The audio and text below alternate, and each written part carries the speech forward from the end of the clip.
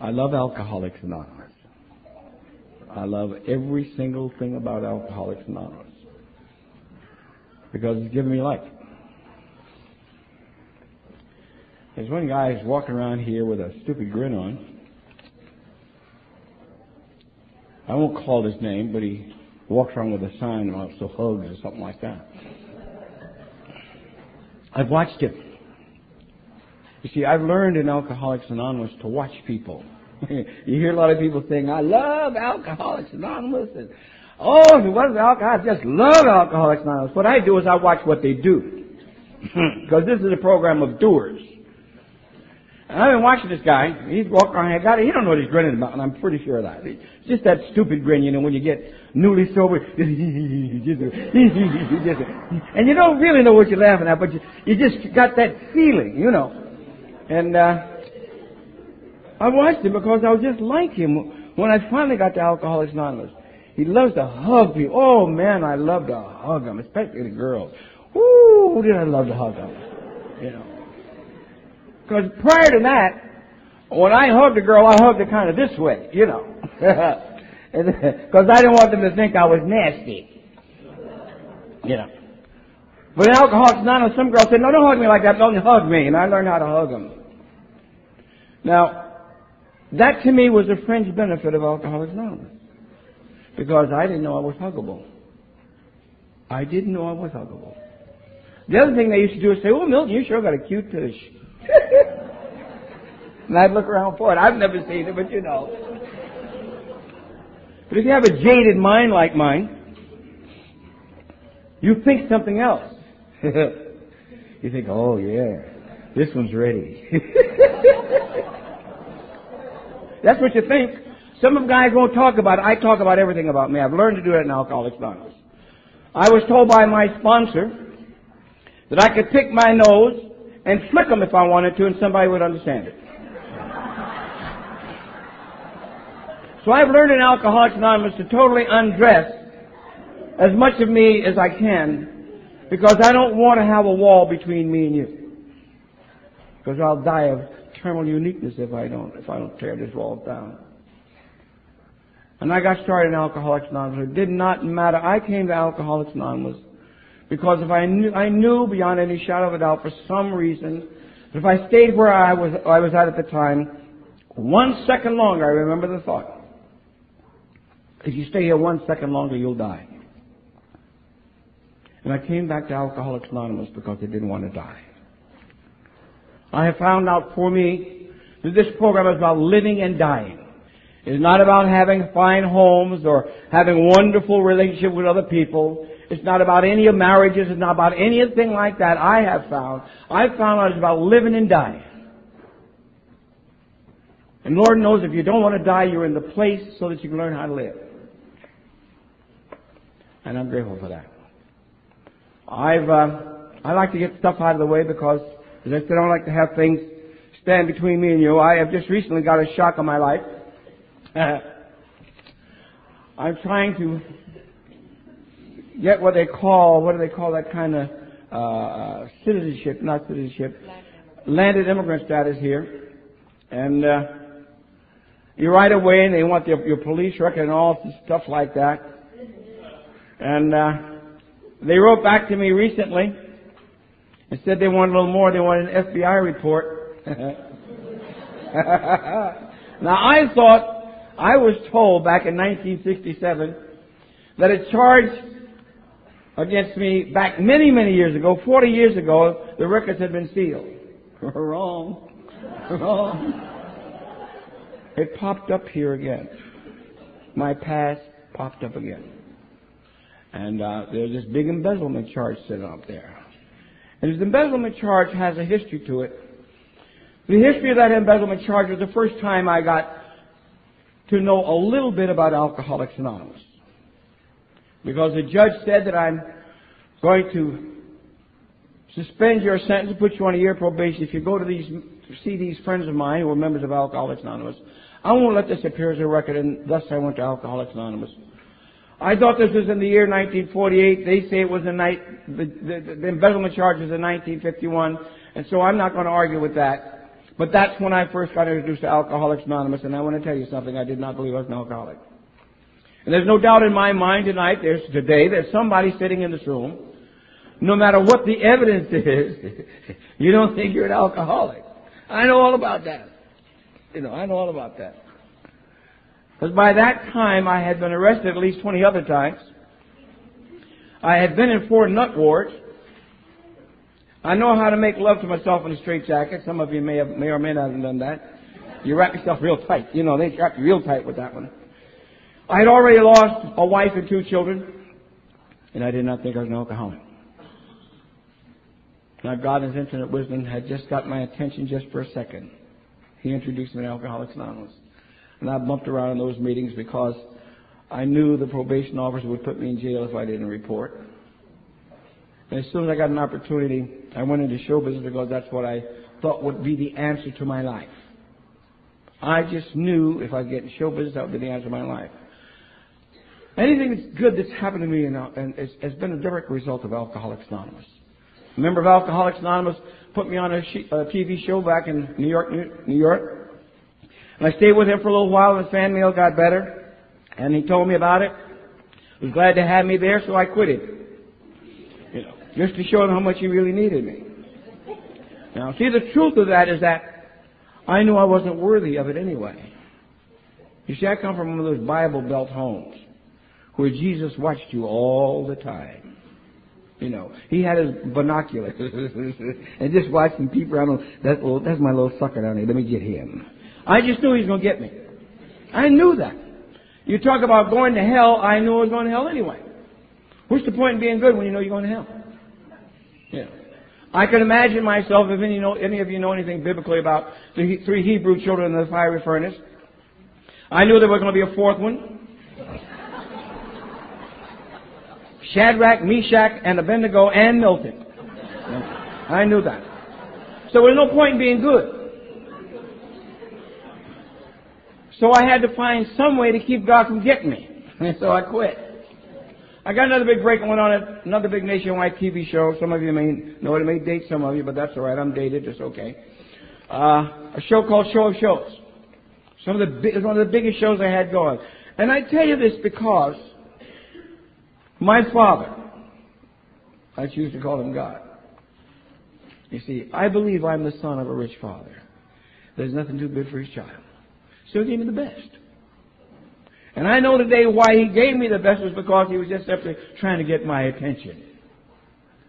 And I went on this show, and I worked a while on this show, and the guy's wife walked up to me and said, "Milton, you're upstaging my husband."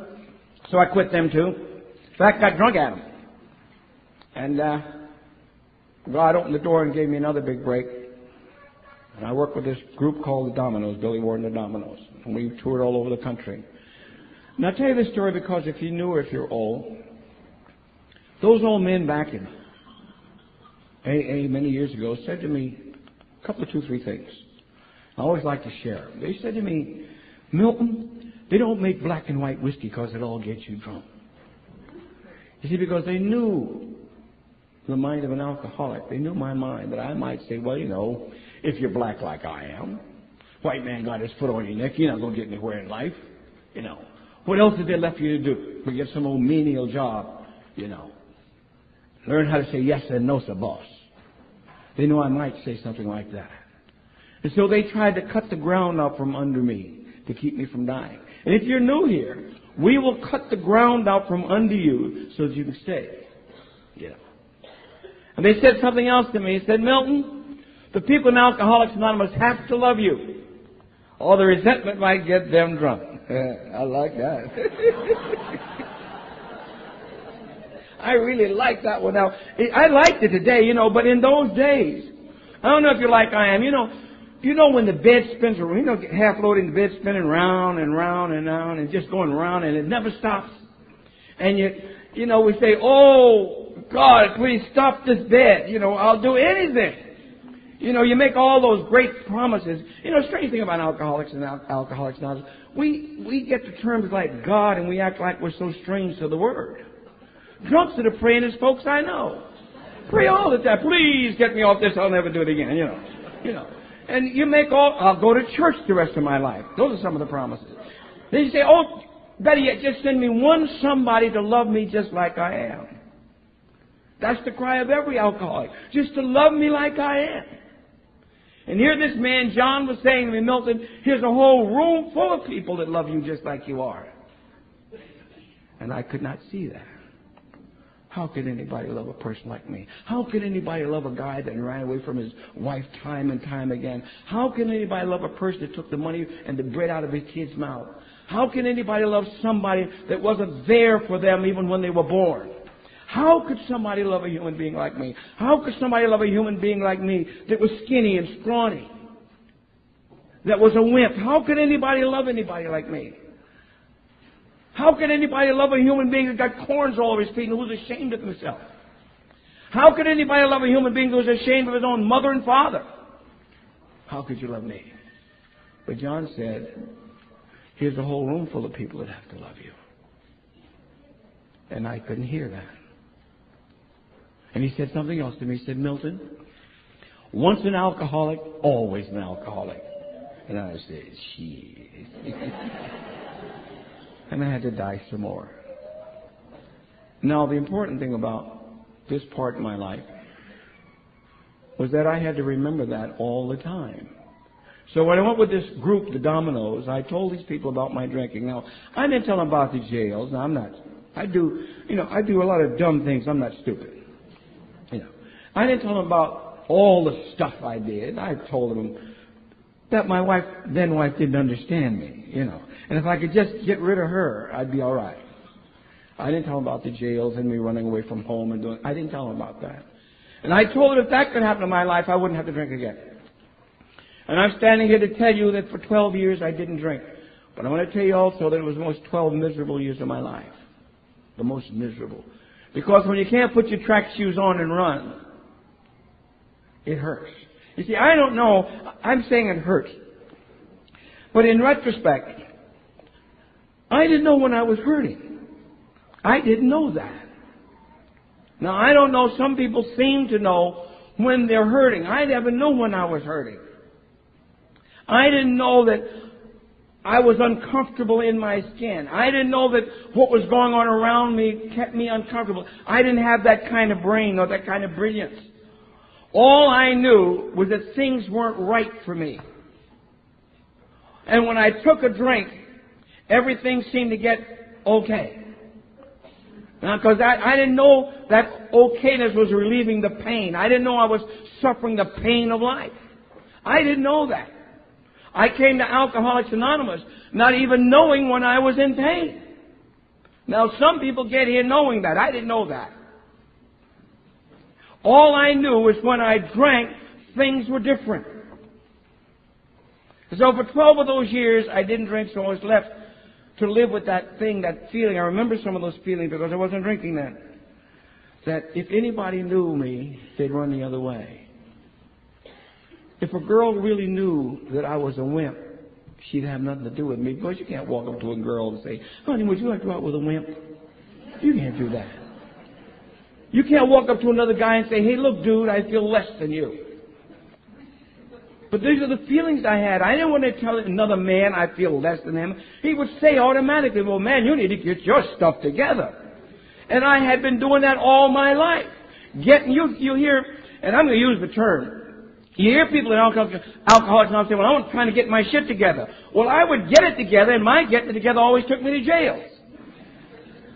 So it's not about getting it together at all.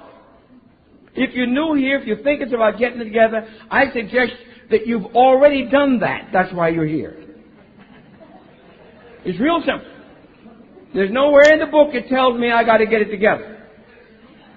They tell me God could and would have sought. So I'm out of that getting it together business.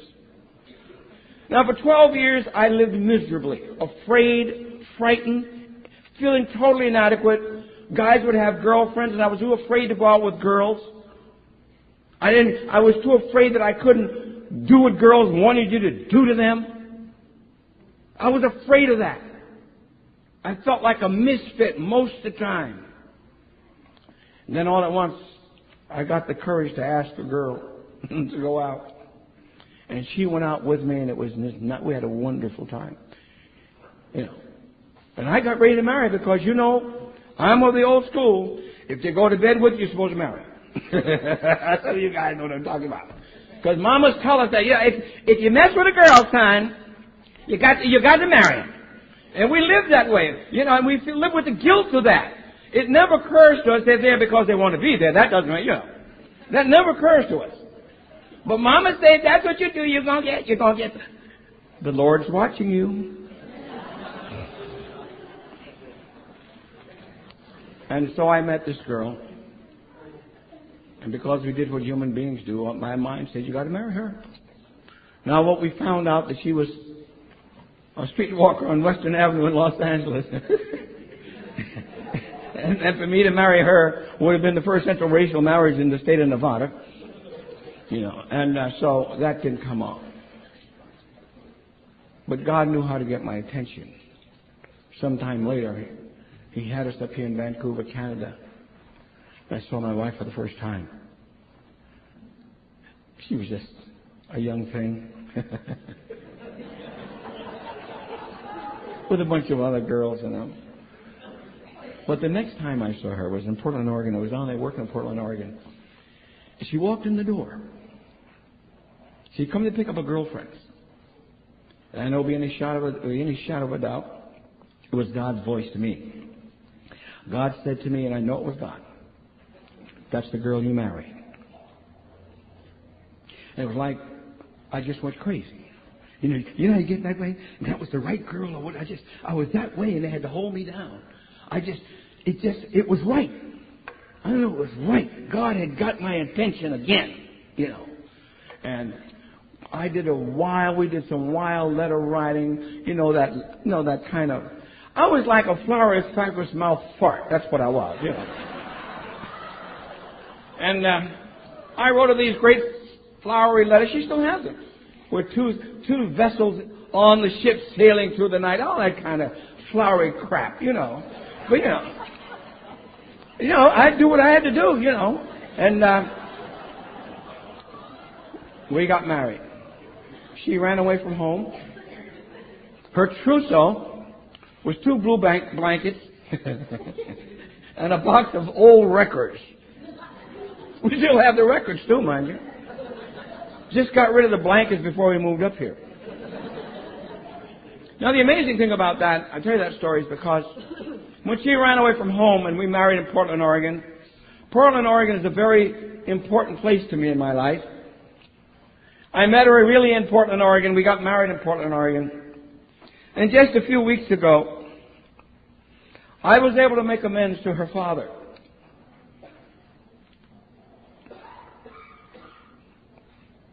I have some elaborate ideas about that. You know how we drunks, we just get things all big and make it so beautiful and so majestic. Because his daughter ran away from home, and I had never really asked him for his daughter's hand in marriage.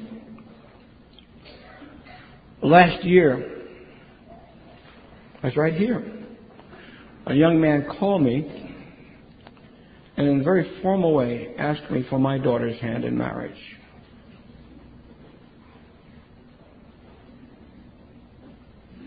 Something I wasn't capable of doing with Ruby's dad. And I was able to tell him whatever makes her happy, that's fine with me. A few weeks ago, I was telling Ruby, on our 30th wedding anniversary, let's have this nice big party.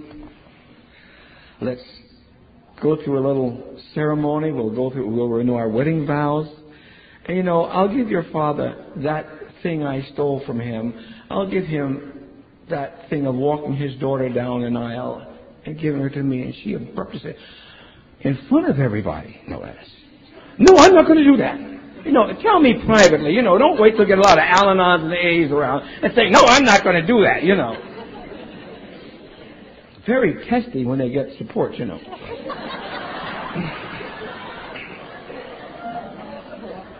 And I've learned in Alcoholics Anonymous, when she says, no, I don't want to do that, I have to look and say, no, she don't want to do that. That's all my business.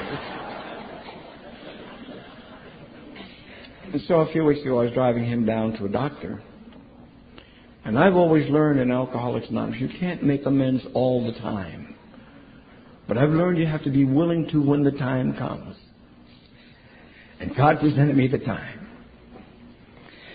And it didn't matter what He said. Didn't matter how He took it. I didn't care. Because I had the opportunity to make a 30-year amends almost. The time was right. And I said to him, I'm sorry that we got married the way we got married. That I stole the right from you of walking your daughter down the aisle. And I told him how blessed I would be to be able to walk my daughter down the aisle, and I know how you must have felt. And I know that's something. There's a guy in AA. He's dead now. You called him the salesman. What was his name? The salesman used to talk so much. You guys. No. Anyway, he used to talk so much about his little girl. I heard him say it many, many years ago. He used to talk all the time. And he talked about what AA had done for him. That he had the opportunity to experience walking his little knock-kneed girl down the aisle, giving it to that bum. You know? And all at once, here it is. I can experience what that guy talked about. I can experience that. I didn't experience that with the first daughter of my first marriage. But because God in His infinite wisdom said, my son, you deserve this, I'm going to give you this opportunity to walk that little daughter down the aisle. This is the abortion that didn't happen. God in His infinite wisdom. You know, one more drink and I'd have missed it all. One more drink. I'm grateful to Alcoholics Anonymous. We have another one home. Her name is Christy. Christy's crazy. Christy's adorably crazy. We had to live normal lives, and we don't know how to do that. We've had to learn how to live together. You see, I have found out in Alcoholics Anonymous that I am encased in a lot of old ideas, old ones. And they're the old ideas that come from a long, long way back. And I've had to learn to recognize those old ideas. Not to be able to change them, but to accept them as old ideas so I can have a choice.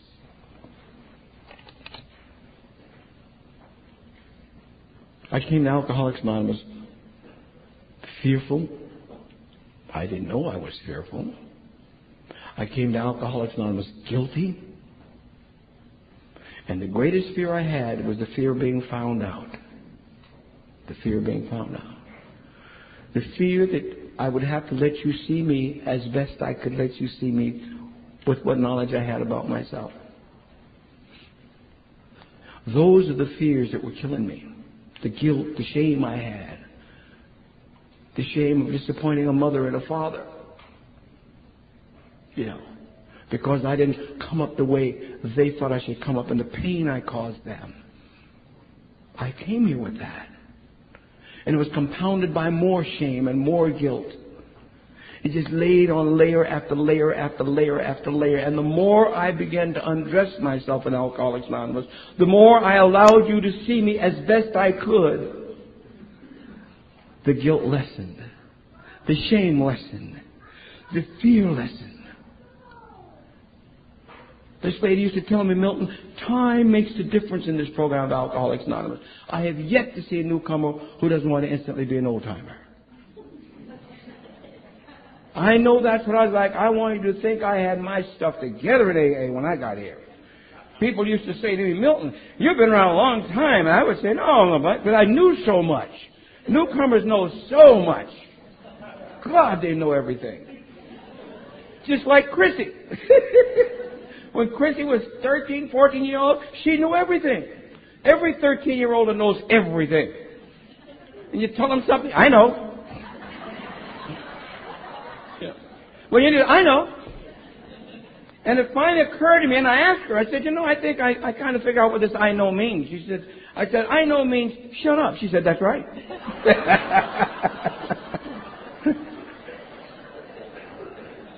But you see, because of Alcoholics Anonymous, I have 2 daughters I love implicitly, don't want nothing from them.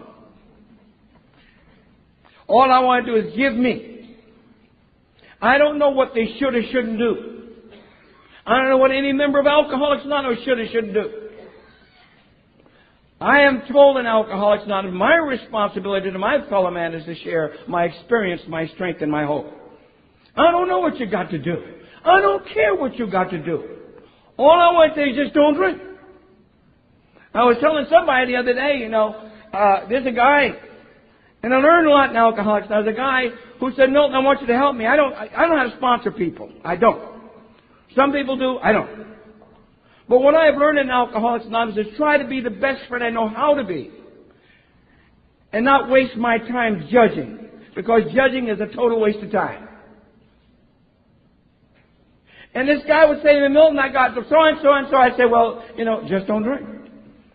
And he'd come to me time and time again. And the only thing I could say to him was, just don't drink. 2 years I told this man, just don't drink. He served almost 14 years. The name of the game is you don't drink. That's the name of the game. I don't know what to do with this. Marriage was falling apart in Alcoholics Anonymous. And I went to my sponsor and told him about this marriage getting ready to fall apart. You know how it is when you get sober. And your wife starts talking back. I learned a lot from my wife. I'm going to tell you something. We went to Al-Anon in that home. We couldn't be together. We just couldn't. Because one thing I found out in AA is I stay sober, I must change, and I grow in spite of me. And if they don't have something going for them, they stay where they are. And the gap widens and it widens and it widens. And pretty soon, if you're an alcoholic like me, you walk around saying, well, who needs this crap? I'm sober. I'm going to meetings. I'm bringing money home. I'm doing the things sober fathers do. And she's talking about yesterday. Who needs it? And I went to my sponsor. I said, Don, we're having trouble in this marriage. And he looked at me and said, Milton, I'm going to tell you something. The last person in the world you should go to about a marriage is another alcoholic. Because we don't have great track records. He said, look at me, I've been married 4 times. But what Don did, he sent us to someone that could help us. Teach us how to fight because we didn't know how to fight. Because that's a part of life. Slowly I began to know I wouldn't marry anybody like me. That's why she's different.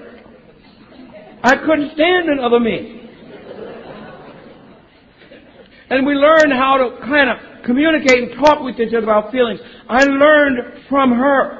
Because she would put me on one side of the bed and she on the other side of the bed. And say, I got something I want to tell you. And she would say, you don't have to change. You don't have to do anything about it. All I want you to do is just listen. Just listen to me.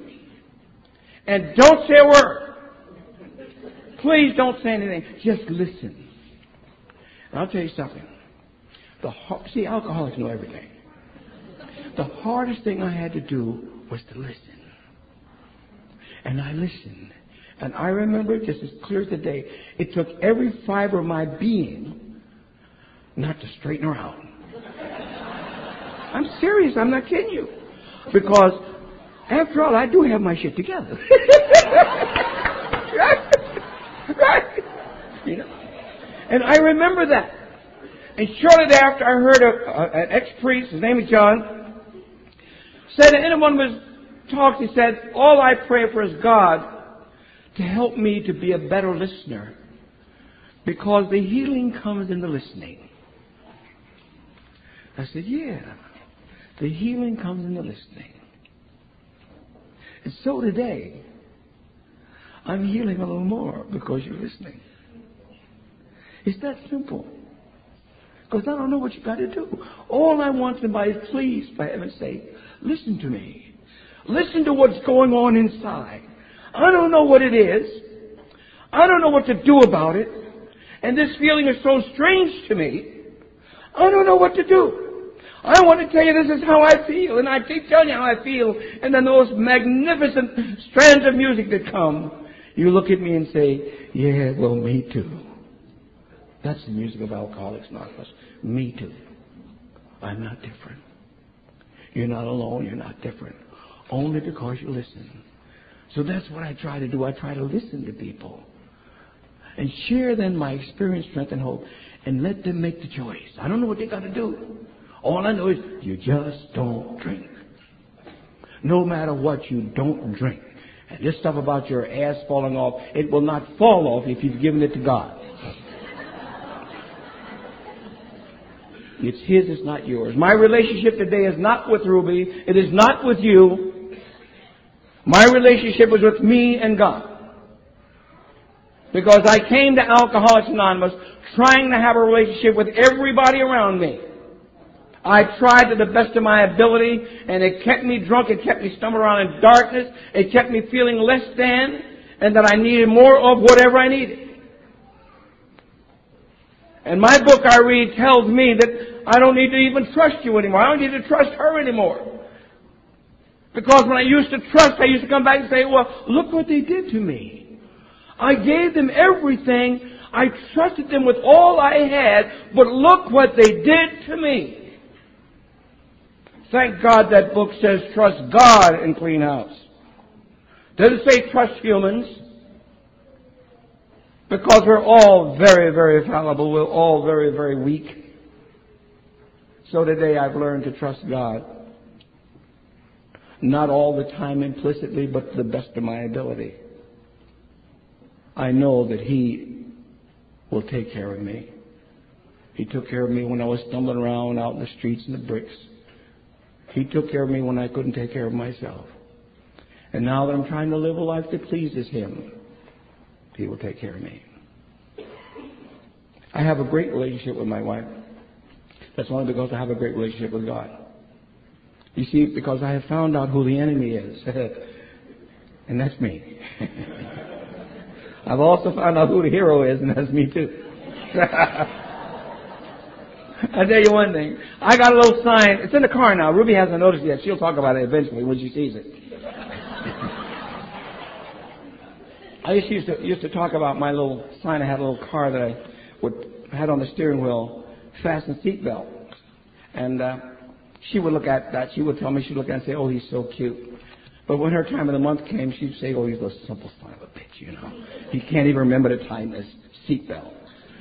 But I have that little sign I put in my car, and it reads this way. I have one on the mirror, especially when I brush my teeth, so I can look at it. The little reading says, you are now looking at the problem. You see, because I'm the problem. There are no problems outside of me, it's always me. I'm convinced of that. It's my attitude about myself, my attitude about my relationship with God. That's the problem. And today I'm my problem. She's never going to be my problem. She can't be my problem. She's only my problem I make her. My children are my problem if I make them my problem. They're my problem. I heard another friend, I just listened to a tape, an old friend of mine. He said one thing about problems with us in Alcoholics Anonymous is that we take our problems personal.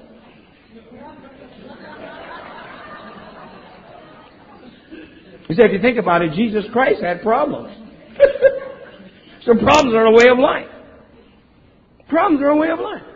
If I don't take them personal, I'll be all right. You know, it's like a pile of crap. I use little pictures. If you take a pile of, better yet, I'll use another word, poop. Okay. If you leave it in the ground, it eventually dissolves and disintegrates and goes into the ground. And from that comes a blade of grass. Beautiful blade of grass. Now the trick is if you stick a stick in it and stir it up, it stinks. So one thing about problems, if you don't want to stink, don't stir it.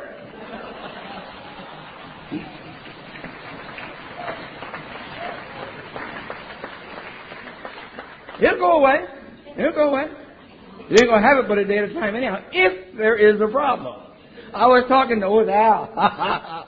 I've been where Al was talking about the dilemma he had about the decision he had to make. And he was talking up and down, up and down, up and down. I was in the same place a few days ago about this embezzlement thing that came up on an FBI report. I was writing such a script. They had me going back to Los Angeles.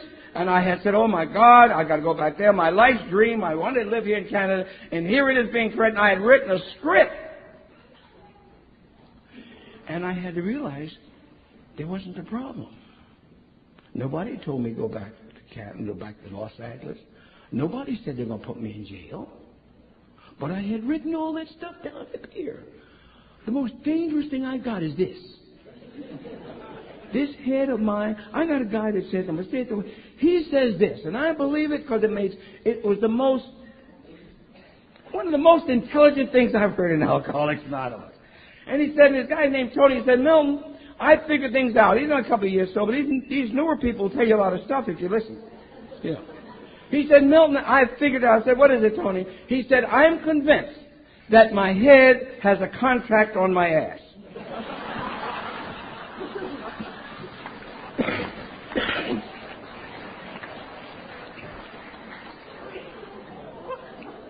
And I know that's fair. I know that's fair because my head is unbelievable. It's unbelievable. But somehow or other today, it's like an old movie. It's like a movie. If you know anything about the movie business, there's these little, a lot of movie has a little scene. Arm moves here, arm moves there. Each little shot has its scene, you know. And I've watched the scenes today that go on up here. Sometimes the Supreme Court meets and you see them talking back and forth. Of course, they have this big meeting. The Supreme Court just goes on. And sometimes they get mad and they argue. It's just going on. It's going on and on and on. And because of Alcoholics Anonymous, I've learned to watch it. So, I don't have to do anything it says. I used to think I had to do whatever this genius mind says. I have a genius type mind. It's not a genius mind. I got the kind of mind that makes puking make sense. You know, I make going to jails make sense. That's what this kind of head up here does to me. And I've learned not to listen to it, just watch it like a movie. And don't do anything it says. One more drink and I'd have missed that too. I'm glad that I have the opportunity to share in Alcoholics Anonymous to be a part of. I'm a person that likes to do in Alcoholics Anonymous because that's what they told me. When I got here, the guy said to me, Milton, quit listening to you. Because listening to you brought you to Alcoholics Anonymous. I said, well, Wendell, who will I listen to? He said, everybody else except you. I said, what about my wife? He said, and her too. So I've been listening to them. Because in order for me to do that, I had to change. You see, people talk, I don't know, I have my opinion about what spiritual life is in Alcoholics Anonymous. I found it on page 25. That's where I found it. Because the spirituality that happens to you in Alcoholics Anonymous is not one of a religious variety. The book doesn't say that it's of a religious variety. It says about altering your attitude. It's a change of attitude toward God, to God's universe and your fellow man. That's what the book says. It took me a long time in Alcoholics Anonymous to read that and understand that because I would never talk about I live a spiritual life, although I was living one. Because I didn't know what it was, because it was confused with a religious life in my mind. Until I saw that in the book, and I read the book. And I'm one that reads different all the time. But I read the book. And when I saw that, it was like a major discovery. I said, oh, it's in the book. It makes sense what Wendell used to say to me. You know, when you're new, you think you know something. And I'd come up with these great statements, and I'd hear somebody in Alcoholics Anonymous say, and I just flab it off, you know. And Wendell would say to me, is it in the book? And he'd force me to go back and read the book. And I learned to read the big book of Alcoholics Anonymous. I learned to read the black letters. You know. And as a result of that, I began to find the simplicity for me in Alcoholics Anonymous. This is a simple program. It's me who wants to complicate it up. It's me who will get hung up in these, and I guess it may be a little, I don't care. You hear all these great terms nowadays, these hospital terms, about dysfunctional this and dysfunctional that, and you hold your folks hostage for everything, you know. If my family was dysfunctional, it was simply because I was in it. It's that simple. My mom and daddy never wanted me to be an alcoholic. There are very few mothers in the world that bring a child in the world and say, I want you to become a member of Alcoholics Anonymous. This is the last place in the world they want you to be. I didn't want to be here.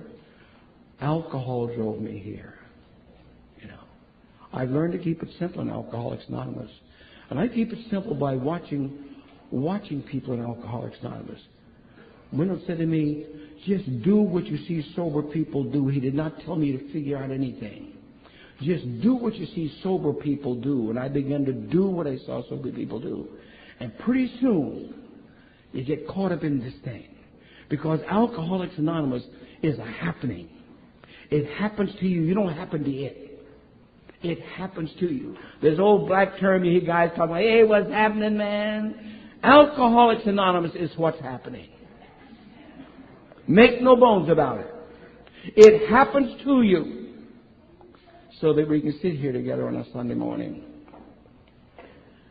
and kind of rejoice, if you will, in God's blessings in our lives. To be able to be given the privilege of knowing who you are, what you are, and where you came from. Who you are, what you are, and where you came from. That you can do anything in this world if you remember who you are and what you are and where you came from. That's what Alcoholics Anonymous has given me. Yeah. Not to be what I'd like to be. Not to be a guy called Ruby's husband. Not to be Roseanne and Chrissy's father. It's the first, number one, be an alcoholic. Because that's what I am. Who gets a chance to be Ruby's husband? Who gets a chance to be Chrissy and Roseanne's father? Who gets a chance to do these things? See, because one more drink and I'd have missed it all. I'd like to close with this. There's an old gospel song they used to sing many years ago. And it was a song that the slaves picked up when they were picking cottons down there for the master, as they called it. And they would leave the church door open so that the master could see who was picking cotton and who wasn't picking cotton. And they had these old African chants. And they'd hear little excerpts from the Bible out there. And they would pick up a word here and put it to some of the chant here. But that's how some of the spirituals were born. And one of the spirituals, the words went like this. Oh freedom, oh freedom. Oh, freedom over me, my Lord. And before I'd be a slave, I'll be buried in my grave and go home to my Lord and be free. You see, because slaves knew all about slavery. And before they would spend another day in slavery, they'd rather be dead and buried in their graves. So they go home to their Lord and be free. Because where God is, freedom is. Martin Luther King ended one of his many statements like this. He said, free at last, free at last. Thank God Almighty, I'm free at last. Thank you.